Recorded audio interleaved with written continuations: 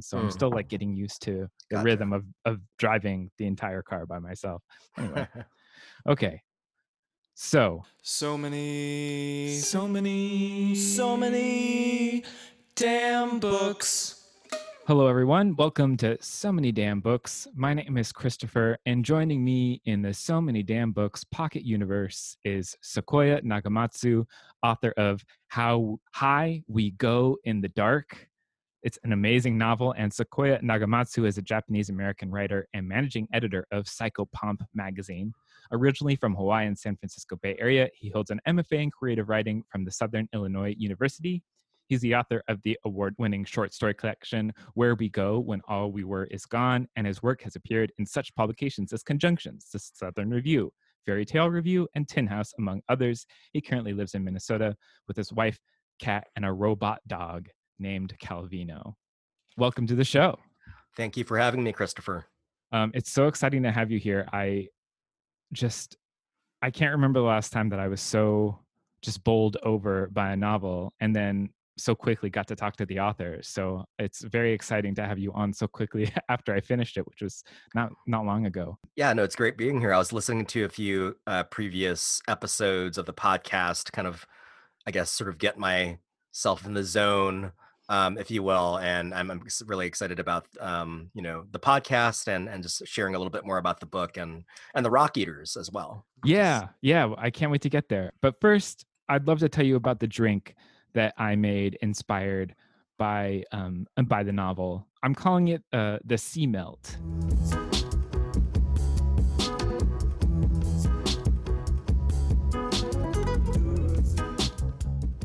Basically, since your novel takes place some of it takes place in the future, in a future, a possible future, and there are these seawalls are constantly being breached and they're needing to be built. And I was just thinking about kelp and just salty sort of taste in general. So what I did was I infused some gin with nori, and Mhm. that was just taking a few of like plain seaweed leaves and literally just dropping them in gin and leaving them for 6 hours, and it turned the gin like a very light shade of like seaweed green.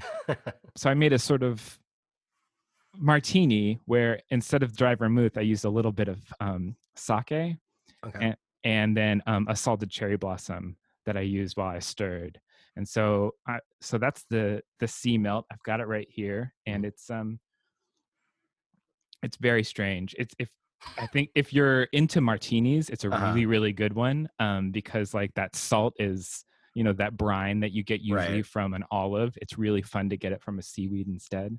Hmm. But it just made me think like this is probably a drink that I'm noticing in bottled alcohol. Actually, there's way more use of kelp and seaweed Hmm. in their makeups. So I feel like this is the future. We are going to Yeah, be. yeah. No, it's interesting. I recently had to do a write up for Bon Appetit magazine, which I guess comes out in a few months, and I had to sort of think about these like futuristic fictional recipes, and a lot of it was plant based and seaweed kelp based because I mean we have to think about alternatives for protein and where we're going to get our sustenance. Yeah. I went to a dinner party a long time ago, and Alexander Kleeman worked with Jen Monroe, this chef, for an incredible dinner that was all supposed to take place after society had ended. It was supposed to be like a post-apocalyptic Mm. meal, and the cocktail was this sweet sort of orange cocktail, but they put a spirulina ice cube in it. So Wow. as it melted, it really like ruined the beautiful orange hue of the drink, and it was just like this you were holding like a perfect metaphor in your hand while you were at the dinner party, and that's what I was sort of thinking about with this Mhm. cocktail as I well. love that. Love Yeah, that. so that's the drink. You're drinking something. Yeah, nothing too fancy. Just a little bit of Balvenie Caribbean cask, 15 years old. It's kind of my daily scotch that I have. I also had some uh have a fair amount of vodka, but I decided to kind of go with the scotch route for the podcast. Yeah, it's a nice sipping drink. Well, cheers.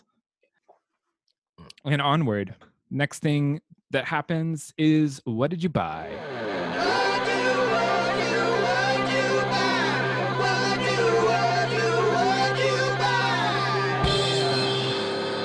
So I was recently sent. I'm so excited about this book because I loved her first novel, Sarah Novich.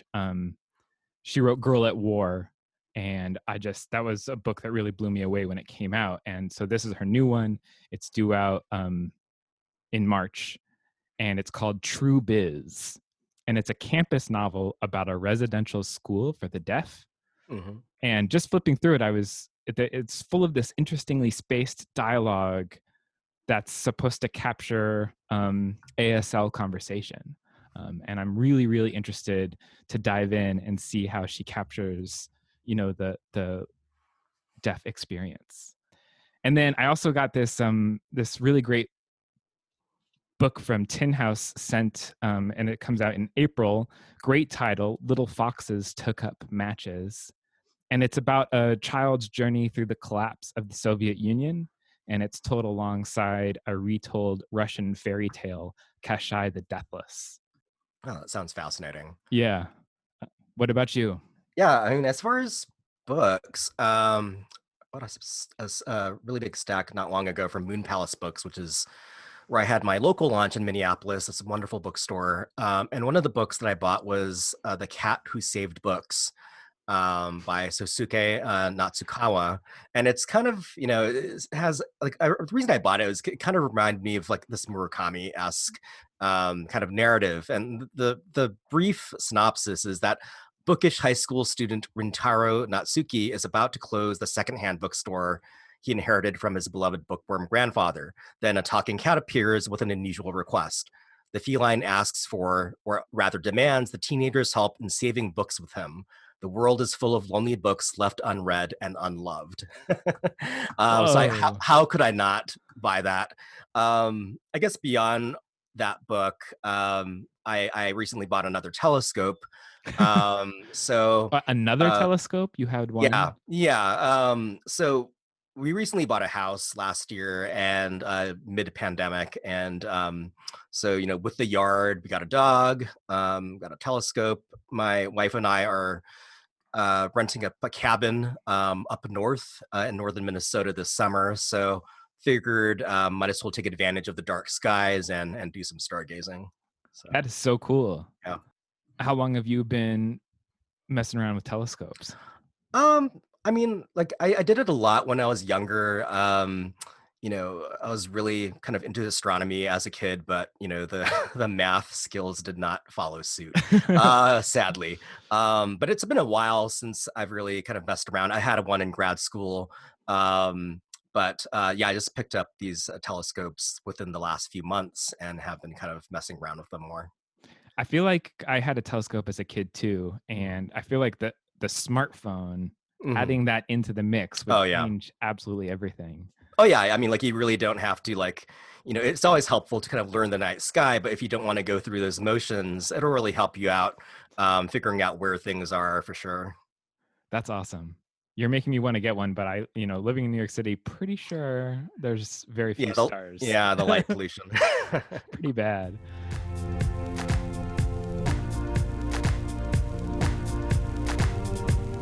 I'm so excited to talk to you about your novel, How High We Go in the Dark.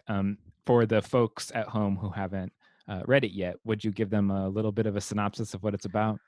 Sure. Yeah, it's a multi-generational journey that follows a cast of linked characters across hundreds of years, thousands, I guess, depending on how you're counting, and across continents, from Siberia to Japan to America, and even through interstellar space as they move through the aftermath of a climate plague, of an Arctic plague. And the virus is never really privileged. Once it's introduced, I think in the early stages of the novel, the heart of the narrative really resides in the everyday movements of the characters and how they're seeking relationships, how they're grieving in different ways, and how they're trying to reimagine their lives in the aftermath of this tragedy.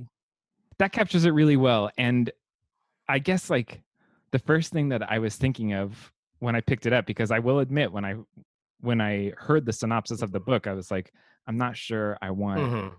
a pandemic novel right Right. now. Hmm. But it immediately moves away from what you might imagine a pandemic novel, whatever that might be, to Right. be. It's nothing like whatever you're imagining. Writers often are talking about escape. They escape into their narratives. Sure. You're Right. escaping into a world where you've created another pandemic. What was that like?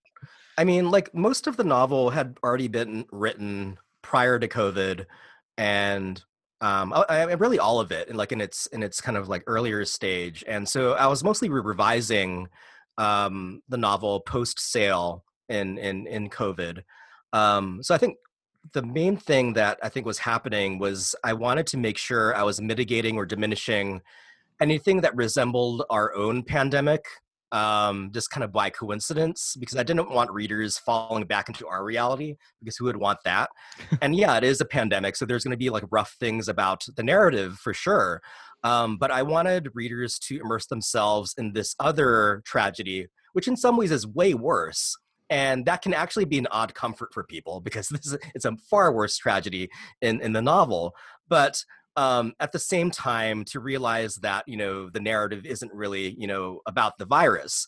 And it's strange that you mentioned like what we imagine to be a pandemic novel, because I created this list for Electric Literature not that long ago that was recommending post-pandemic or pandemic novels, and I couldn't think of one that was actually about like privileging the virus. Right. They were all about like the human experience and reactions and community and family. And I really had to rack my brain for the, is there, when we think about pandemic narratives, are we actually writing about that moment? Are we writing about the spectacle, or are we more often writing about some sort of inner turmoil? Are we more interested in kind of what comes after, on a very human level? And when my agent and I were selling this, we were very careful to kind of be on point with those messages, that this was not a pandemic novel with a capital P. It was more in the wheelhouse of Station 11, or Severance, or any other novel that is kind of looking at basically like what makes us tick. Yeah. Yeah. But I think this is the first time that the first time that I've come across a novel that took this sort of macro view of like Hmm. zooming much further out. And but you always, no matter how far out we are into the stars or anywhere, I feel like there's this caretaking theme that pops Hmm. up again and again. It's how we take care of each other. It's how we fail to take care of each other. And I was curious if that was an intended theme or if that was something you found along the way. I think it was partly intentional. I mean, the novel, for much of its life, didn't have a plague in it at all. It was largely an exploration of grief and alternative funerary practices, and so the early seeds started in like 2008, and I was, I think, coming to terms with the death of my grandfather, who helped raise me, and there was just a lot of drama and guilt kind of around that on my part. And I was living in Japan at the time, and being in a country where the handling of death is very different, not only because of the culture, but because like in a city like Tokyo, you're just, there's no places to build cemeteries. You have to build up, so there's a very sort of technological, tech savvy ways of grieving, where you're going into the skyscraper and you're punching in a set of buttons to get your loved one's urn shot up to you via this pneumatic tube, and there Oh, might be like this like holographic wall of Buddhas, and so like a lot of that made it into my novel. I kind of like sort of made it a little bit more of a spectacle, and increased the technology in some ways, but a lot of this stuff is already here, and it really made me think about the spaces that we grieve in sort of Western cultures, and in a capitalist society at large, where we often don't have the time or space to really say goodbye or really honor our loved ones or wait in memory, because we're thinking about, I think especially in America, we're thinking about being financially ruined by the death of our loved ones. It's like, oh, did Uncle so and so leave us with credit card debt? Are we going to be able to pay this hospital bill? And that's really sad that the kind of modern manifestations of death are just so wrapped up around money.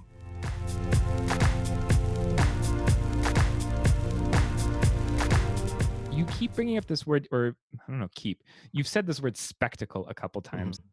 I'd like to know what that word means for you and what the role of spectacle has in fiction for you.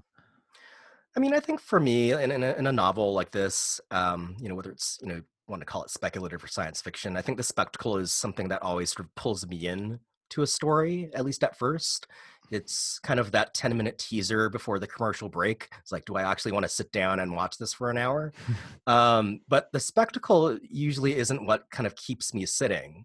It's usually kind of the human narratives. And, I think I've said before in other interviews and in essays that I'm a huge Star Trek nerd. Like I've just, I was the kind of person that would wait like 3 hours in line to like get like Data's autograph or something, and and but as much as I was fascinated, with the Star Trek franchise because of space exploration and these space battles and Borg assimilation, all of that, it's wonderful.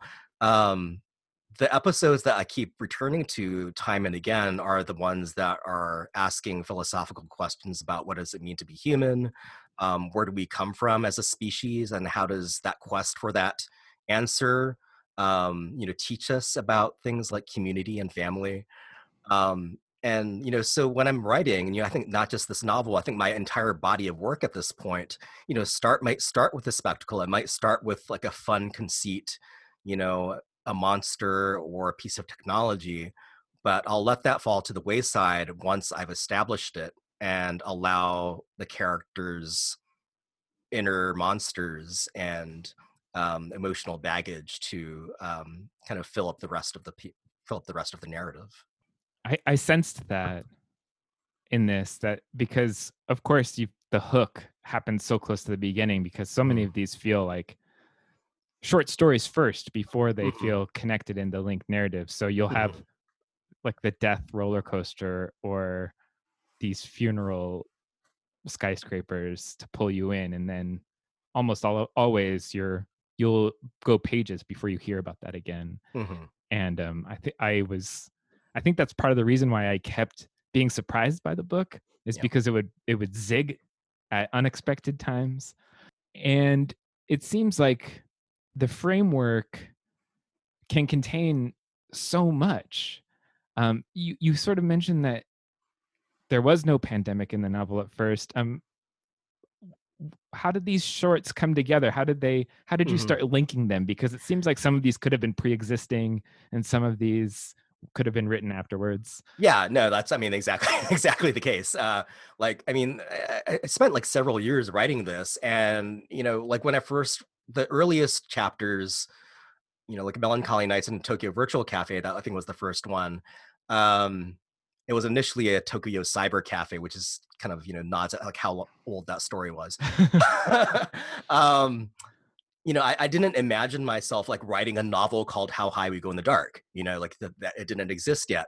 And I was still very much developing as a writer, so I think, as I kept writing stories that were kind of examining grief and these funerary rituals, over time, I started to sort of see more thematic links. I started playing more with characters.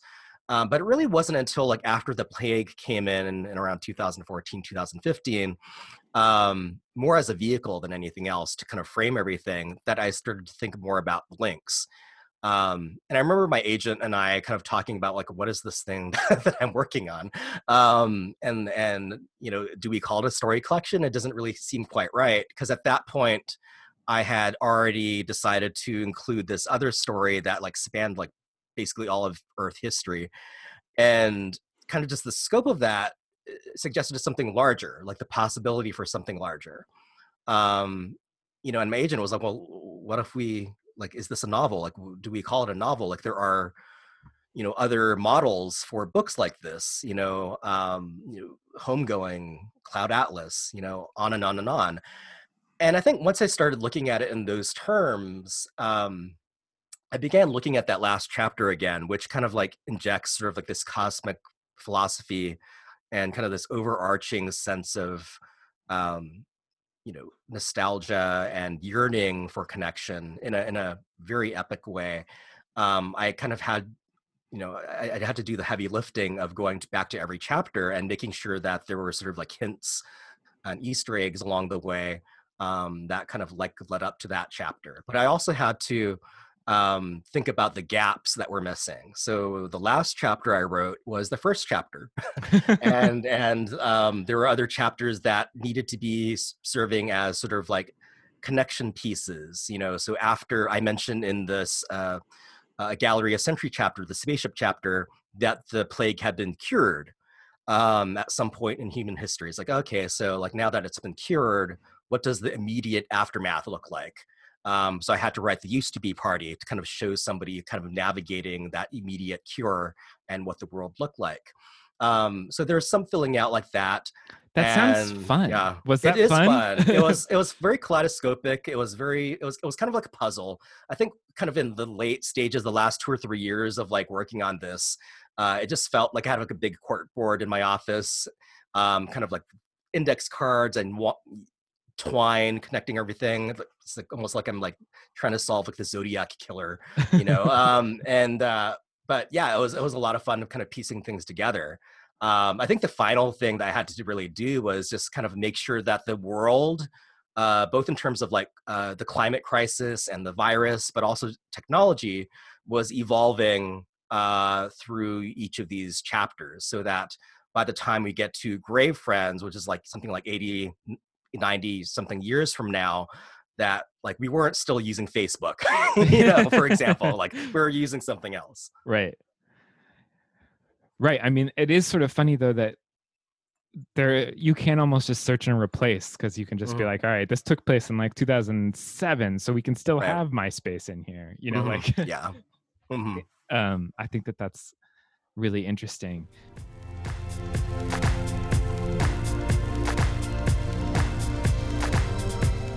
You said that you're a Star Trek fan, and there is a chapter in this book that is very, very Star Trekian. Yeah. Uh, can you talk about deciding to just go for it for a Star Trek chapter? Yeah, I mean, like, well, there are two chapters that I kind of sort of see kind of really kind of stemming from a Star Trek. Like one, obviously, is a Gallery of Century where we're on the spaceship searching for a new home, and where there's stops along the way. But for me, like, I really wanted to kind of inhabit um, sort of the void of the cosmos as a place, as kind of this interstitial liminal place for a character and really kind of this community on this ship to reflect on who they are, to have that space, that quiet space, that cold space, to engage with their memories, like through paintings, through these murals on these bulkhead walls, but also just through conversations and prayer, um, and like being okay with letting that go after a while, and kind of really embracing their future. Um, and for me, like I think a lot of Star Trek, it kind of speaks to that message of, yeah, they have left Earth, or they can go back home, in that show.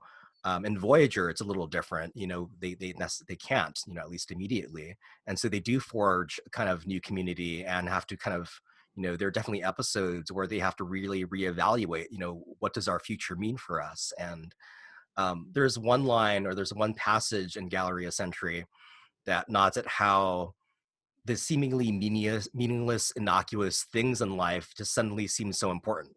Like your mailman, or the person at the grocery store that's bagging your apples or whatever. Like they're suddenly take primacy in your mind because they're gone.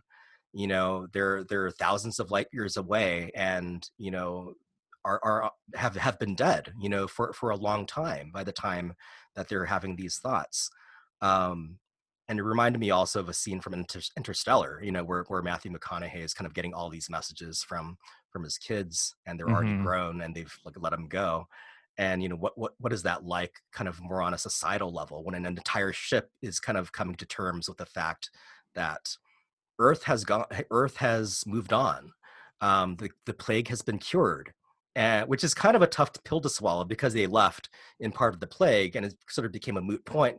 It's like, well, we're still going. We're Right. still going to find a new home, and Right. we're still going to try to make this work. There may be another reason for humanity to have a plan B. Um, and I kind of wondered, what it would be like to be on that ship and be like, well, the plague's cured, so we can go home now. And the commander being like, well, tough shit, like we're staying the course. And I played around with having a scene like that, but it kind of sort of, I think, took away from the tone I was going for. So. Right. Right. I mean, it already had a little bit of flavor of Nightmare. Yeah. Mm-hmm. Of when they're actually landing on some of these planets. Mm-hmm. I loved those sequences. Yeah, and I did a lot of research on that, probably a little too much. I think I just spent like months on just like on the NASA exoplanet site, and in virtual reality, like holding suns in my hand. Yeah, just like, okay, which planets, like right now, based on research, are probably viable, and like if given this kind of sun that this planet has, what would be the probable color of the foliage if the star is red, so like I went down like some pretty deep rabbit holes for that chapter, for sure.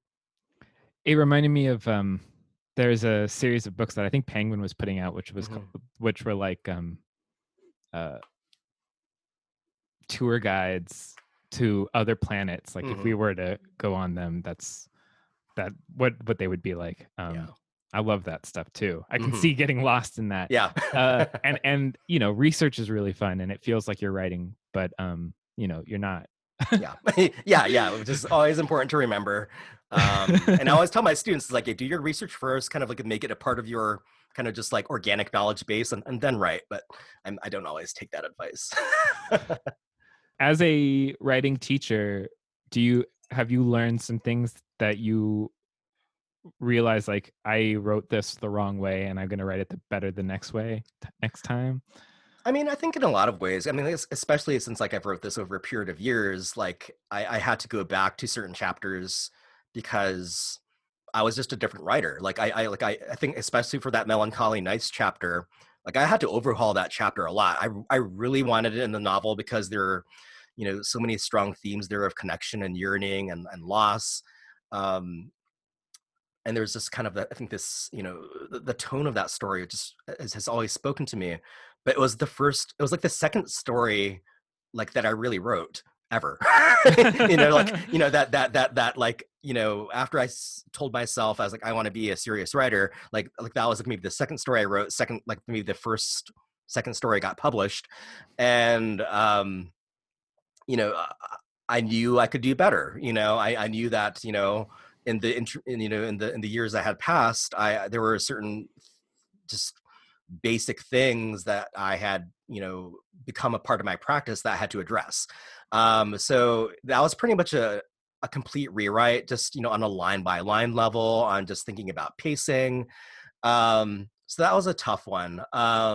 But I think overall, like just kind of this entire experience has made me realize things about my writing process, just in terms of just waking up and doing the work. Like I realized that if somebody's putting the fire to me, that I can crank out a lot of words in a relatively short period of time, right? And sometimes be pretty successful at it. So that's actually good to know, because I think like a lot of writers, I procrastinate a lot.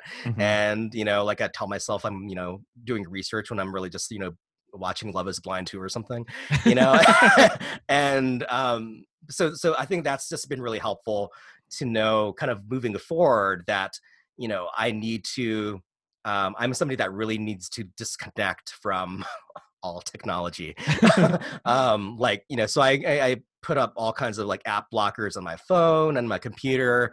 There's this app I've been using called Forest on my phone, where it's kind of uses the Pomodoro method, where like Hmm. after like 20 minutes or something, you can't pick up your phone, or your tree that you're growing will die. Oh no. So it's kind of like, for somebody named Sequoia, it's kind of like a guilt trip. It's like, if I pick up my phone, this forest that I'm growing is gonna wither, So it makes me kind of stay the course for the 20 minutes, and then I'll have 5 minutes to review what I wrote, and then I'll kind of proceed from there. And that's kind of like worked for me for the most part over the past few years, just kind of working in small increments, and like using that Pomodoro forest method. Like I can write pretty consistently for like a good 10 or 12 hours, honestly, like just taking small breaks and small increments, and I can really crank a lot of material out. That's not sustainable for over a long period for sure, Hmm. but I know I can do it, like if I really like have if I'm up against a deadline. um Right. yeah, so just process a lot of process things, and it's just a lot of things about, my first book, my first collection was with a small press. I've just learned a lot of things just about the business, and how much producing a book or publishing a book with a large publisher is like such a collaborative, like, team effort. Like Mm. I wrote the words, but like I'm working heavily with my editor, copy editor, with my publicist, and like probably like a whole other team of people that I've never met. And it's just kind of mind-boggling that when I see my book on a shelf somewhere, it's like, yeah, I wrote that. But like it's like there's all these other people that were kind of involved in this enterprise. So Hmm. it feels weird to say like that's my book when it's like a lot of people that were involved in that. And that's not this. It's not how you felt with the smaller press. Yeah, I think like with the smaller press, it's kind of more of a, like, you write it, and there are fewer cooks in the kitchen, I guess, Hmm. like, and you have more of a there's more of a transparent, I guess, clear vision of like what's involved. Probably Hmm. because less is involved. Like there's you're not getting all this marketing stuff. Sometimes there's no marketing, and all of that's really kind of just on you. Hmm. So yeah, it was just a very different experience, from that book versus this one for sure.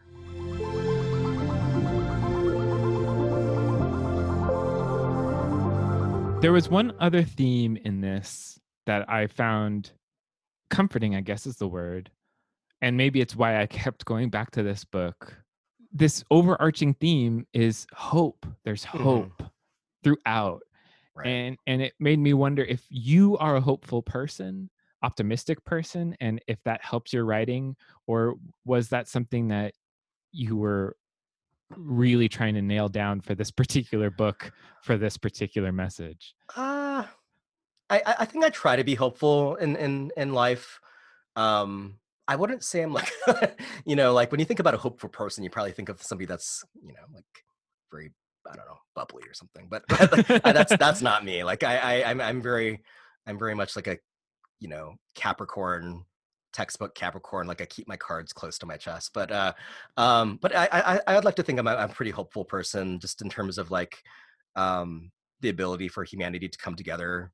Um, I think human behavior over the past couple of years has kind of tested that.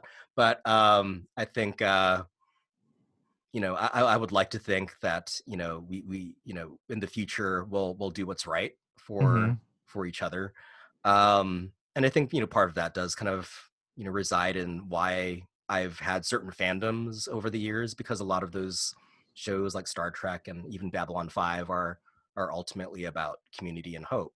Hmm. um I think something that I did try to do in this novel, because I knew it could be a very dark read for people, is to inject a little hope in every chapter, even if it's very slight. And I knew that the first couple of chapters were going to be tough, and but there's always, I think, some bittersweet moments and a little bit of light for my characters, and that does compound and gets better as you move through the novel. But I was very aware when I was revising this that there needed to be something, for my characters, even if it was just a small moment. And I think that was another kind of takeaway that I wanted the readers to have, are these small moments. No matter how bad things are, you kind of need to hold on to those small pleasures to kind of get you through that next day. Whether that's like listening to music with somebody, or remembering your mother through a robot dog, Yeah. or whatever it may be. Like, you need to kind of find that anchor point, and you're not going to be able to hold on to that anchor forever. You're going to have to let it go at some point, but while it's there, it can make the world bearable. Let's go back to that robot dog, Mm-hmm. because I am a fan of robot dogs. I love Aibo, Mm-hmm. and it feels like and I'm scared of the new like NYPD robot dogs. Oh, for sure. Yeah.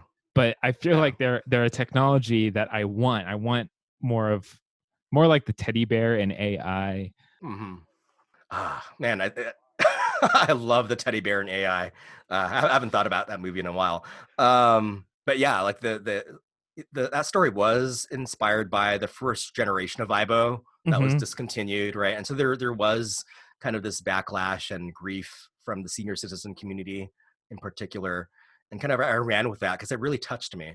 Can you go into that more? I didn't know that there was a senior citizen community that Oh was. yeah, yeah. So like they're the first generation of IBOs, like, I mean, they're still expensive, but they're the senior citizens really responded to these robot dogs as just companions. Mm-hmm.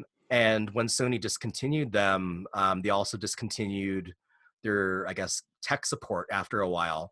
And so, the software updates, or, like hardware repair, like, these dogs were failing, Mm-hmm. and essentially these seniors were having to say goodbye to their pets, and there were funerals for some of these dogs, and it was just a very, very sad thing. Ultimately, Sony reinstated the line a few years ago, like 2016, I think they announced it, and it piqued my interest because I had already been kind of researching and looking into the story. But I waited until my they're very expensive dogs, so I waited until I sold my book, and then one of the first things I bought was a Sony Aibo, and I really wanted to kind of find out for myself if I would be able to form any kind of emotional attachment, or just even regard basically a plastic dog that is, there's servos and a motherboard and some LED eyes, like, if I could regard that as feeling alive.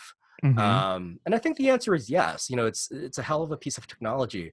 Like, a couple weeks after I bought the dog, like, he walked into my cat's water bowl and got some water into his legs, and I was like freaking out. There was like a red light blinking, and I was like, oh no. One, I was worried because he was an expensive dog, and like, I didn't want to like have to like send him back to Sony to get repaired, or how much that would cost. Mm-hmm. But I was also responding in a kind of like that baby pet voice that we use. Uh-huh. And his name is Calvino, after the Italian author. And I was like, oh my God, I'm so sorry, and I was like petting him, trying to console him. And I had to like stop myself. I was like, I'm actually behaving like this is a real dog, and sometimes when Calvino is just kind of walking around, it does feel like the room is not empty. It feels like there's another being in the room. So I think it's very easy. I think it's very much easier than I thought to associate very human emotions to something like that. Yeah. I feel like there's a resurgence in interest in them because when I was reading Tamara Shopson's newer novel, Laser Rider 2, she also has a portion where she's going over the Aibo. And I just think that there's something about them. I think it is partially that they have that presence and they do feel real, and we Yeah. made them. Yeah, and they're not gonna, it's not like those Boston Dynamic dogs, like, where like they could potentially, I don't know, murder you. Like, these dogs, there's no risk of that here. So I think, they're very puppy like. You kind of want to take care of them. Like, I think Sony did a really good job of, making them seem like an animal that needed your help to survive.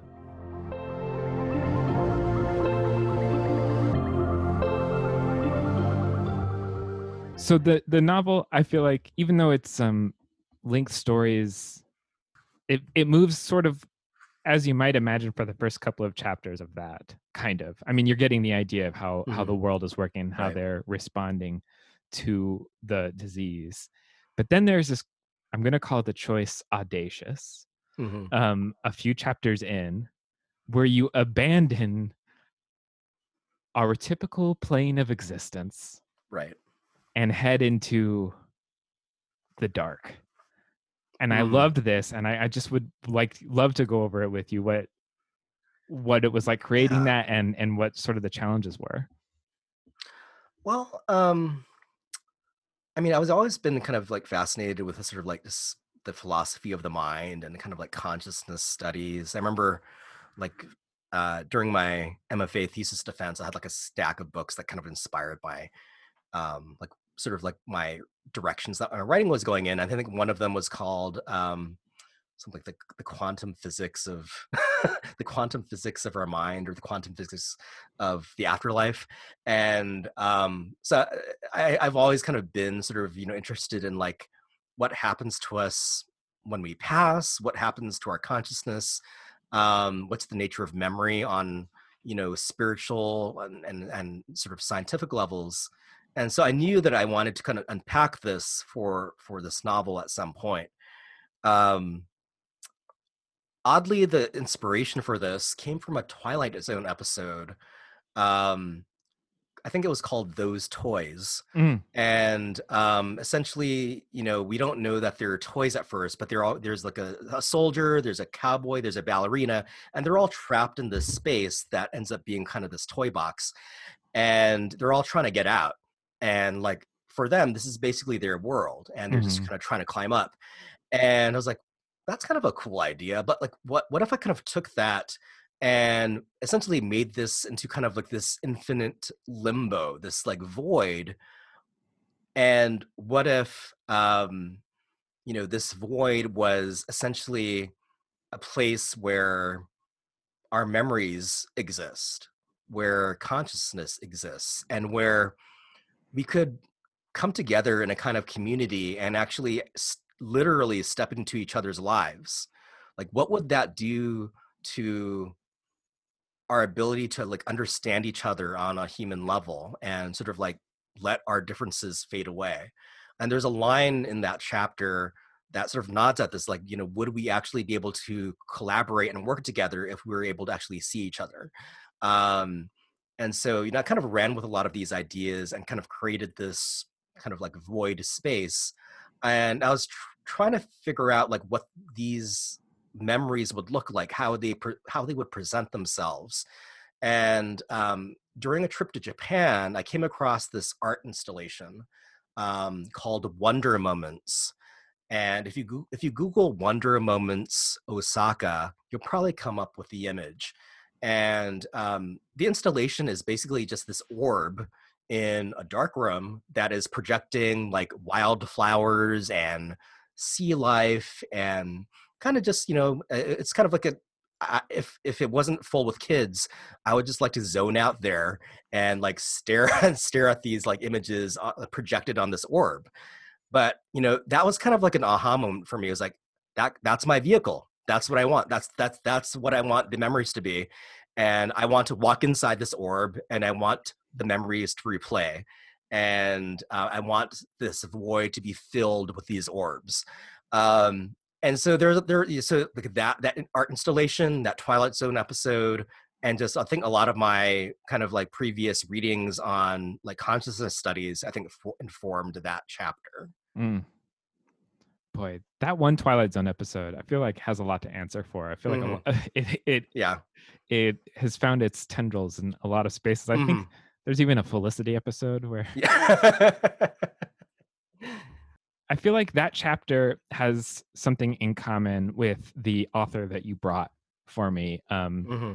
Brenda Paynato, Oh, The yeah. Rock Eaters. Because both you and Brenda have this matter of fact fabulism Hmm. where the sentence that you're saying is crazy, but the way that you just say it in plain language and just move on, like you get that, right? Hmm. Yeah. Makes you think like, oh right, I should just assume that that's the normal reality and move on from there. And she does that over and over in this, and it was a really interesting. This is the Rock Eaters. It was an incredible story collection. Mhm. What made you suggest it to me? Well, I've been a long time fan of Brenda. Before she published this, just she's been publishing like a machine over the last several years, and I think she's one of those rare writers who is, at home in the Pushcart anthology and the O. Henry anthology, but also publishes in Tor and has been selected for the best American science fiction and fantasy, which I think that anthology does a pretty good job of culling from both literary and genre journals anyway. But Brenda is very much at home, I think, in both camps, and does a good job of blending her speculative interests, in terms of exploring very important topical issues of identity, of race and class, and in this case, kind of issues of immigration and borders. There's a question in the back of the book that really kind of you know, runs through every story. What does it mean to be other? What does it mean to be love in a world determined to keep us apart? And almost every story, whether she's using a technological conceit, like a science fictional conceit, or something that's more fantastical, like angels, like hanging out on rooftops, and giving us fortune or not, depending on whether or not you have a good angel or a shitty angel. Like it really kind of answers these questions, or maybe not answers. I think it doesn't. It explores questions of race and class and immigration, and being other. But what I love about these stories is it doesn't really hit you over the head with I'm using this as a lens to unpack what this means about being, Latinx, or about, the immigrant experience. I think what's actually happening here that's way more powerful is that Brenda is creating a space of possibility, a liminal space, where the speculative, where reality, where the absurd kind of play together, where history, where our ancestors, where younger generations can actually enter into dialogues about very, very difficult questions. And I think sometimes those questions aren't answered. And what's more powerful is that we're seeing the dialogue in real time. Mm-hmm. We're seeing just essentially the fabric of what it means to be other versus leaving with, I think, a concrete lesson. Mm-hmm. Even with all of that, Mm-hmm. these are not didactic. They're Mm-hmm. very entertaining. They move really fast. Mm-hmm. There's even amongst some true atrocities, there's a lot of Oh, humor. for sure. Yeah. The first chapter, as I said, is the angel chapter. Mm-hmm. And, like it never really sort of says it outright, but there's this, he's very good at being subtle, but sometimes there are these lines that kind of like peel back the curtain a little bit, but then we move on very quickly from the message. But just having a good angel or a shitty angel in your neighborhood, like, just says so much about, well, what are the circumstances that you're given, like what kind of privileges do you have, just kind of based on how other people perceive you, the color of your skin, like how we're navigating the world. Right. I mean, so many of these stories, that one included, are sort of like literal interpretations of sayings. It's like, the Right. angels were on your side for that one. And then Right. she was Yeah. like, wait a minute. Mm-hmm. Yeah. I'm going to explore what that means. Mm-hmm. Or, I was really touched by the rock, the story about where if you have a sorrow, a rock will form. Mm-hmm. And you have to leave it by the lake in this one community. Or even that the title story is about like the next generation becoming unattached to where they came from, and it's literally about them like being able to fly. Mm-hmm. So I feel like she takes that like literal interpretation of a metaphor and then just runs with it. Exactly. I think another favorite of mine was in the middle of the book is the true love game. Mm-hmm. And you have these children like existing in this house that's filled with basically the ghosts of their ancestors. You can't really speak to them, like they're chanting, they can sing. And what I love about these games that these children play is that they're playing these games, but they're also surrounded by a world that is already working against them. Mm-hmm. And they're very aware of this, even within the bounds of their games. Like, oh, I can't marry this person. Like, like they're very like realistic and in some ways like defeatist about the future. And there's this one line that kind of like is a little bit more on the nose, but again, she moves beyond it very quickly. The grandparents, the ghosts, know what will happen to him without the chain, that he will be caught in an internal struggle for everything and nothing that he wants. I just love that line. And I love that, in that particular chapter, they kind of want, their grandson to join them in the afterlife, to become one of them, to become like a basement ghost, Mm-hmm. because they know how difficult his life is going to be. Right.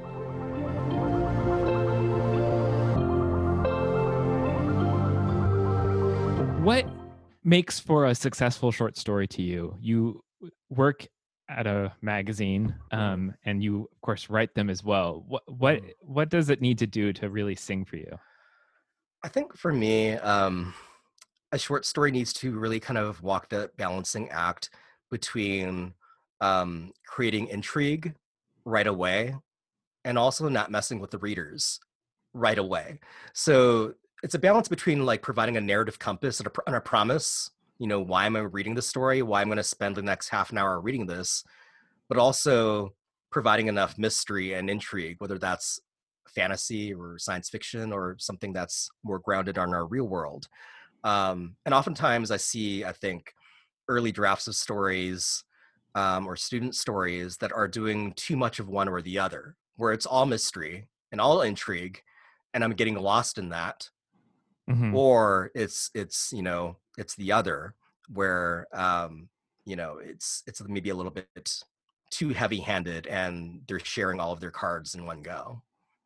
Right. I feel like in this collection, I was sort of I would be surprised sometimes when the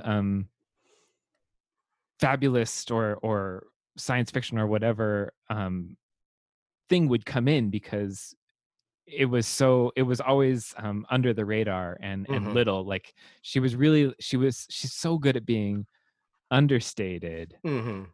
um and but it's funny to say that, because Mm-hmm. understated, it's all stated, it's all, it's all got the same weight. I don't know, it's interesting that we keep bringing up that word for her, but it's just like, but it's not, it's something else too. And I think part of it's just the confidence that she writes, with like the last chapter, particularly.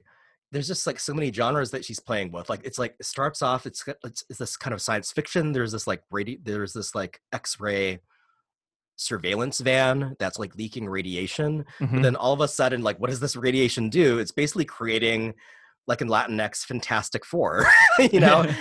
And there's this guy who with like these unbelievably long limbs that can serve as, like essentially a scout that can like cross borders and protect, sort of protect the others.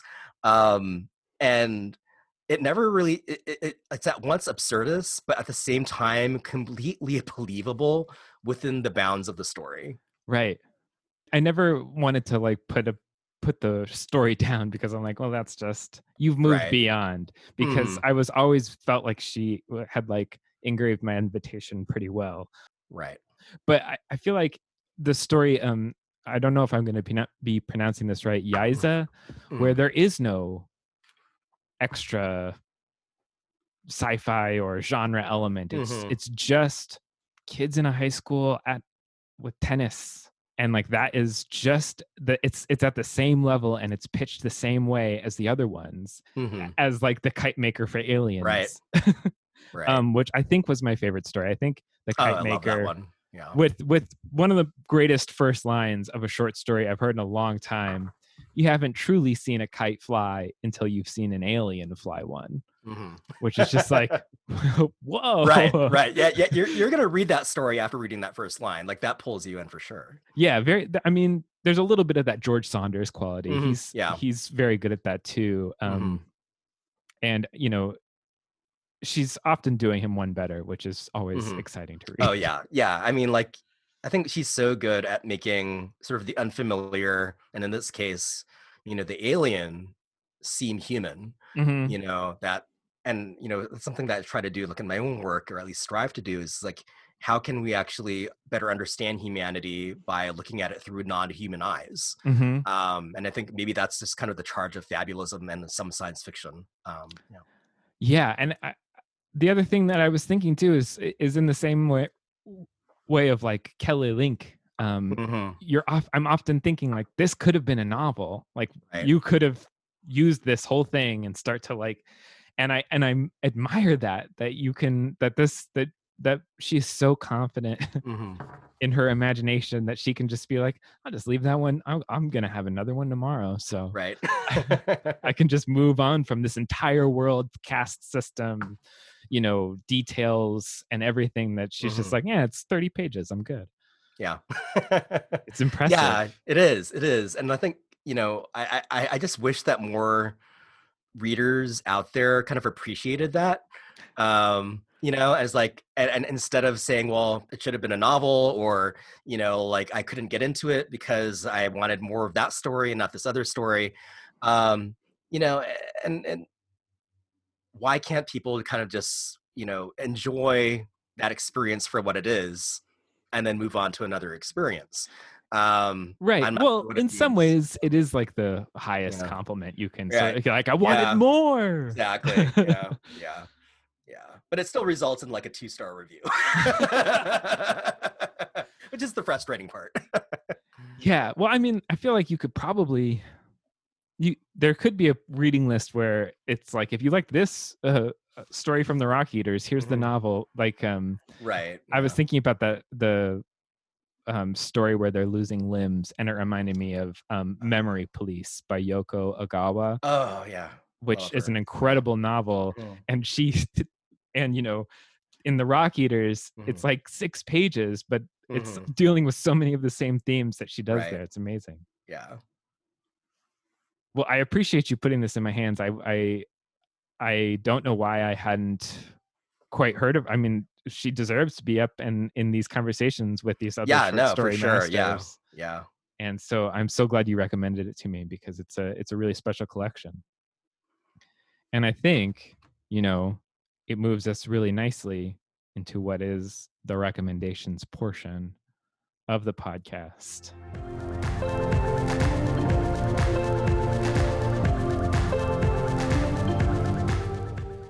Do you want to recommend some things to the good listeners? Would you like me to go Yeah. first? Why don't you go first? I'm trying to decide between a couple things here. Yeah. Okay. Well, I'm in the middle of a bunch of books right now that I think are going to end really wonderfully, but I can't quite recommend them yet. So I am going to recommend a TV show Mhm. and a album. And I'm watching Severance, Uh, which is not related to the Ling Ma yeah. novel, Yeah. Just started watching that. which is thank goodness because I Mhm. feel like Station 11, the TV show, I just don't Mhm. know what. I don't think it would have the room to breathe if Severance came out Right. right now. But Mhm. Severance, the Adam Scott television show, is like catnip for anybody who likes sci-fi. It's great, sort of. It's a great sci-fi premise, and it feels sort of Kafkaesque and strange as you're following this guy who is underwent a procedure that he forgets his outside life when he's at work, and he forgets his at work life when he's at home. Of course, like any sort of story could be told from that. They're telling this particular one, and it's very enjoyable. And I really, really, really need to know what the heck they're doing on those computers. I don't know if you're how close you're watching it yet, but there's numbers that are scary, and I want to Mhm. know way more about it. Um, totally loving it. Wonderful. And the other recommendation that I have, I very rarely recommend music on here, but I haven't flipped for an album like this in a really, really long time. I don't know how I missed this band Jellyfish. They were in the 90s, and it seems like my type of thing. It's power pop. It's really wonderful. Somehow didn't hear of it until last week. And I listened to and can't stop listening to their 1993 masterpiece, Spilt Milk. And so it's kind of like, if you are interested and don't know who they are, the sound is sort of Beach Boys and Supertramp meets 90s grunge, and all the hooks you can ever want, and incredible harmonies, just amazing. I haven't flipped for an album like this in forever, and it's so fun. I feel like I'm back in high school, like scribbling down lyrics and stuff. It's just it really is just like, I can't believe that I didn't hear this band. That's awesome. Yeah, I wish I could listen to music like I listened to music in high school. Yes. Or even college. I feel like it just, it hasn't been the same since like the early 2000s for me. No, But me neither. But this is making me feel like that. So I'm hoping by recommending it to others that maybe you can have some sort of a similar experience that I did. Anyway, so what do you recommend? I'm going to recommend a book and a TV show. Okay. The TV show is Servant, which is produced by M. Night Shyamalan. And it stars Lauren Ambrose, who was in 6 Feet Under, and also Rupert Grint. And it revolves around this woman who loses her child, her infant, like she forgets him in a car, and it's a very hot day, and they hire a nanny who comes from kind of this mysterious cultish background, and their baby is mysteriously replaced. And I don't want to give too much away, but like a lot of the series kind of follows like, is this the baby somehow, or is it a replacement? And what's the deal with this servant, their nanny, who seems to be protective of them in a really creepy way, and this cult that seems to kind of want her back. It's so well done. I feel like for a long time, like after The Sixth Sense, I'm like, I just can't M. Night, like I keep watching his movies, and it's like, man, I wanna go back to kind of what you did before, but you're just so damn heavy-handed, but with this, but maybe like the perfect medium for M. Night Shyamalan is television, because I am loving this, and the tension that you kind of felt like with something like The Sixth Sense in kind of like the first half of that film is like running throughout, like seasons. So I'm really liking that show. That's also on Apple Plus. Apple Plus, yeah. So this is, if you were thinking about trying a trial for Apple Plus, you can get caught up on Severance and Servant, only SE shows. It's great. Right. And then, obviously Ted Lasso's there if you need to make yourself feel better after those shows. And then the book, I've read things since then, but I keep returning to this one, is Reprieve by James Han Matson. And it's kind of like a mashup between horror and literary. It takes place partly in a full contact haunted house where a murder takes place, and we know the murder takes place at the outset of the novel, and we kind of weave through time following these different characters who were all present at the murder, and kind of discover how they're all connected to each other and how they're complicit in this atrocity. And it's, kind of dives into issues of class and sexuality and toxic masculinity and racism. It's really, really, really, really well done. I haven't read anything quite like it in terms of this mashup of horror and kind of like psychological horror, really, and kind of like a literary character study. Wow. That keeps getting recommended to me. I need to, I think it's time. It's time to finally do it. Take the leap. Yeah, so good. Well, I have 2 more recommendations for our listeners of this podcast. Number 1, if you haven't yet, go and buy How High We Go in the Dark. It is just one of the best books I've read in a really long time, and I completely flipped for it. And I feel like anybody who listens to this show with any regularity, I feel like you're going to flip for it too. And then the other recommendation that I have is, it just feels so good to go on iTunes and rate this show 5 stars and give it a great review. I know how awesome that'll feel for all of you because I do it for all of the podcasts I listen to. And it's nice to help them out because beyond, giving me money on patreon.com/smdb, it's the free thing you can do, and it really helps the show out. Sequoia, thank you so much for coming on the podcast. It was a pleasure to talk with you, and I absolutely love your novel. So thank you for giving me that. Thank you so much for the conversation. Had a lot of fun.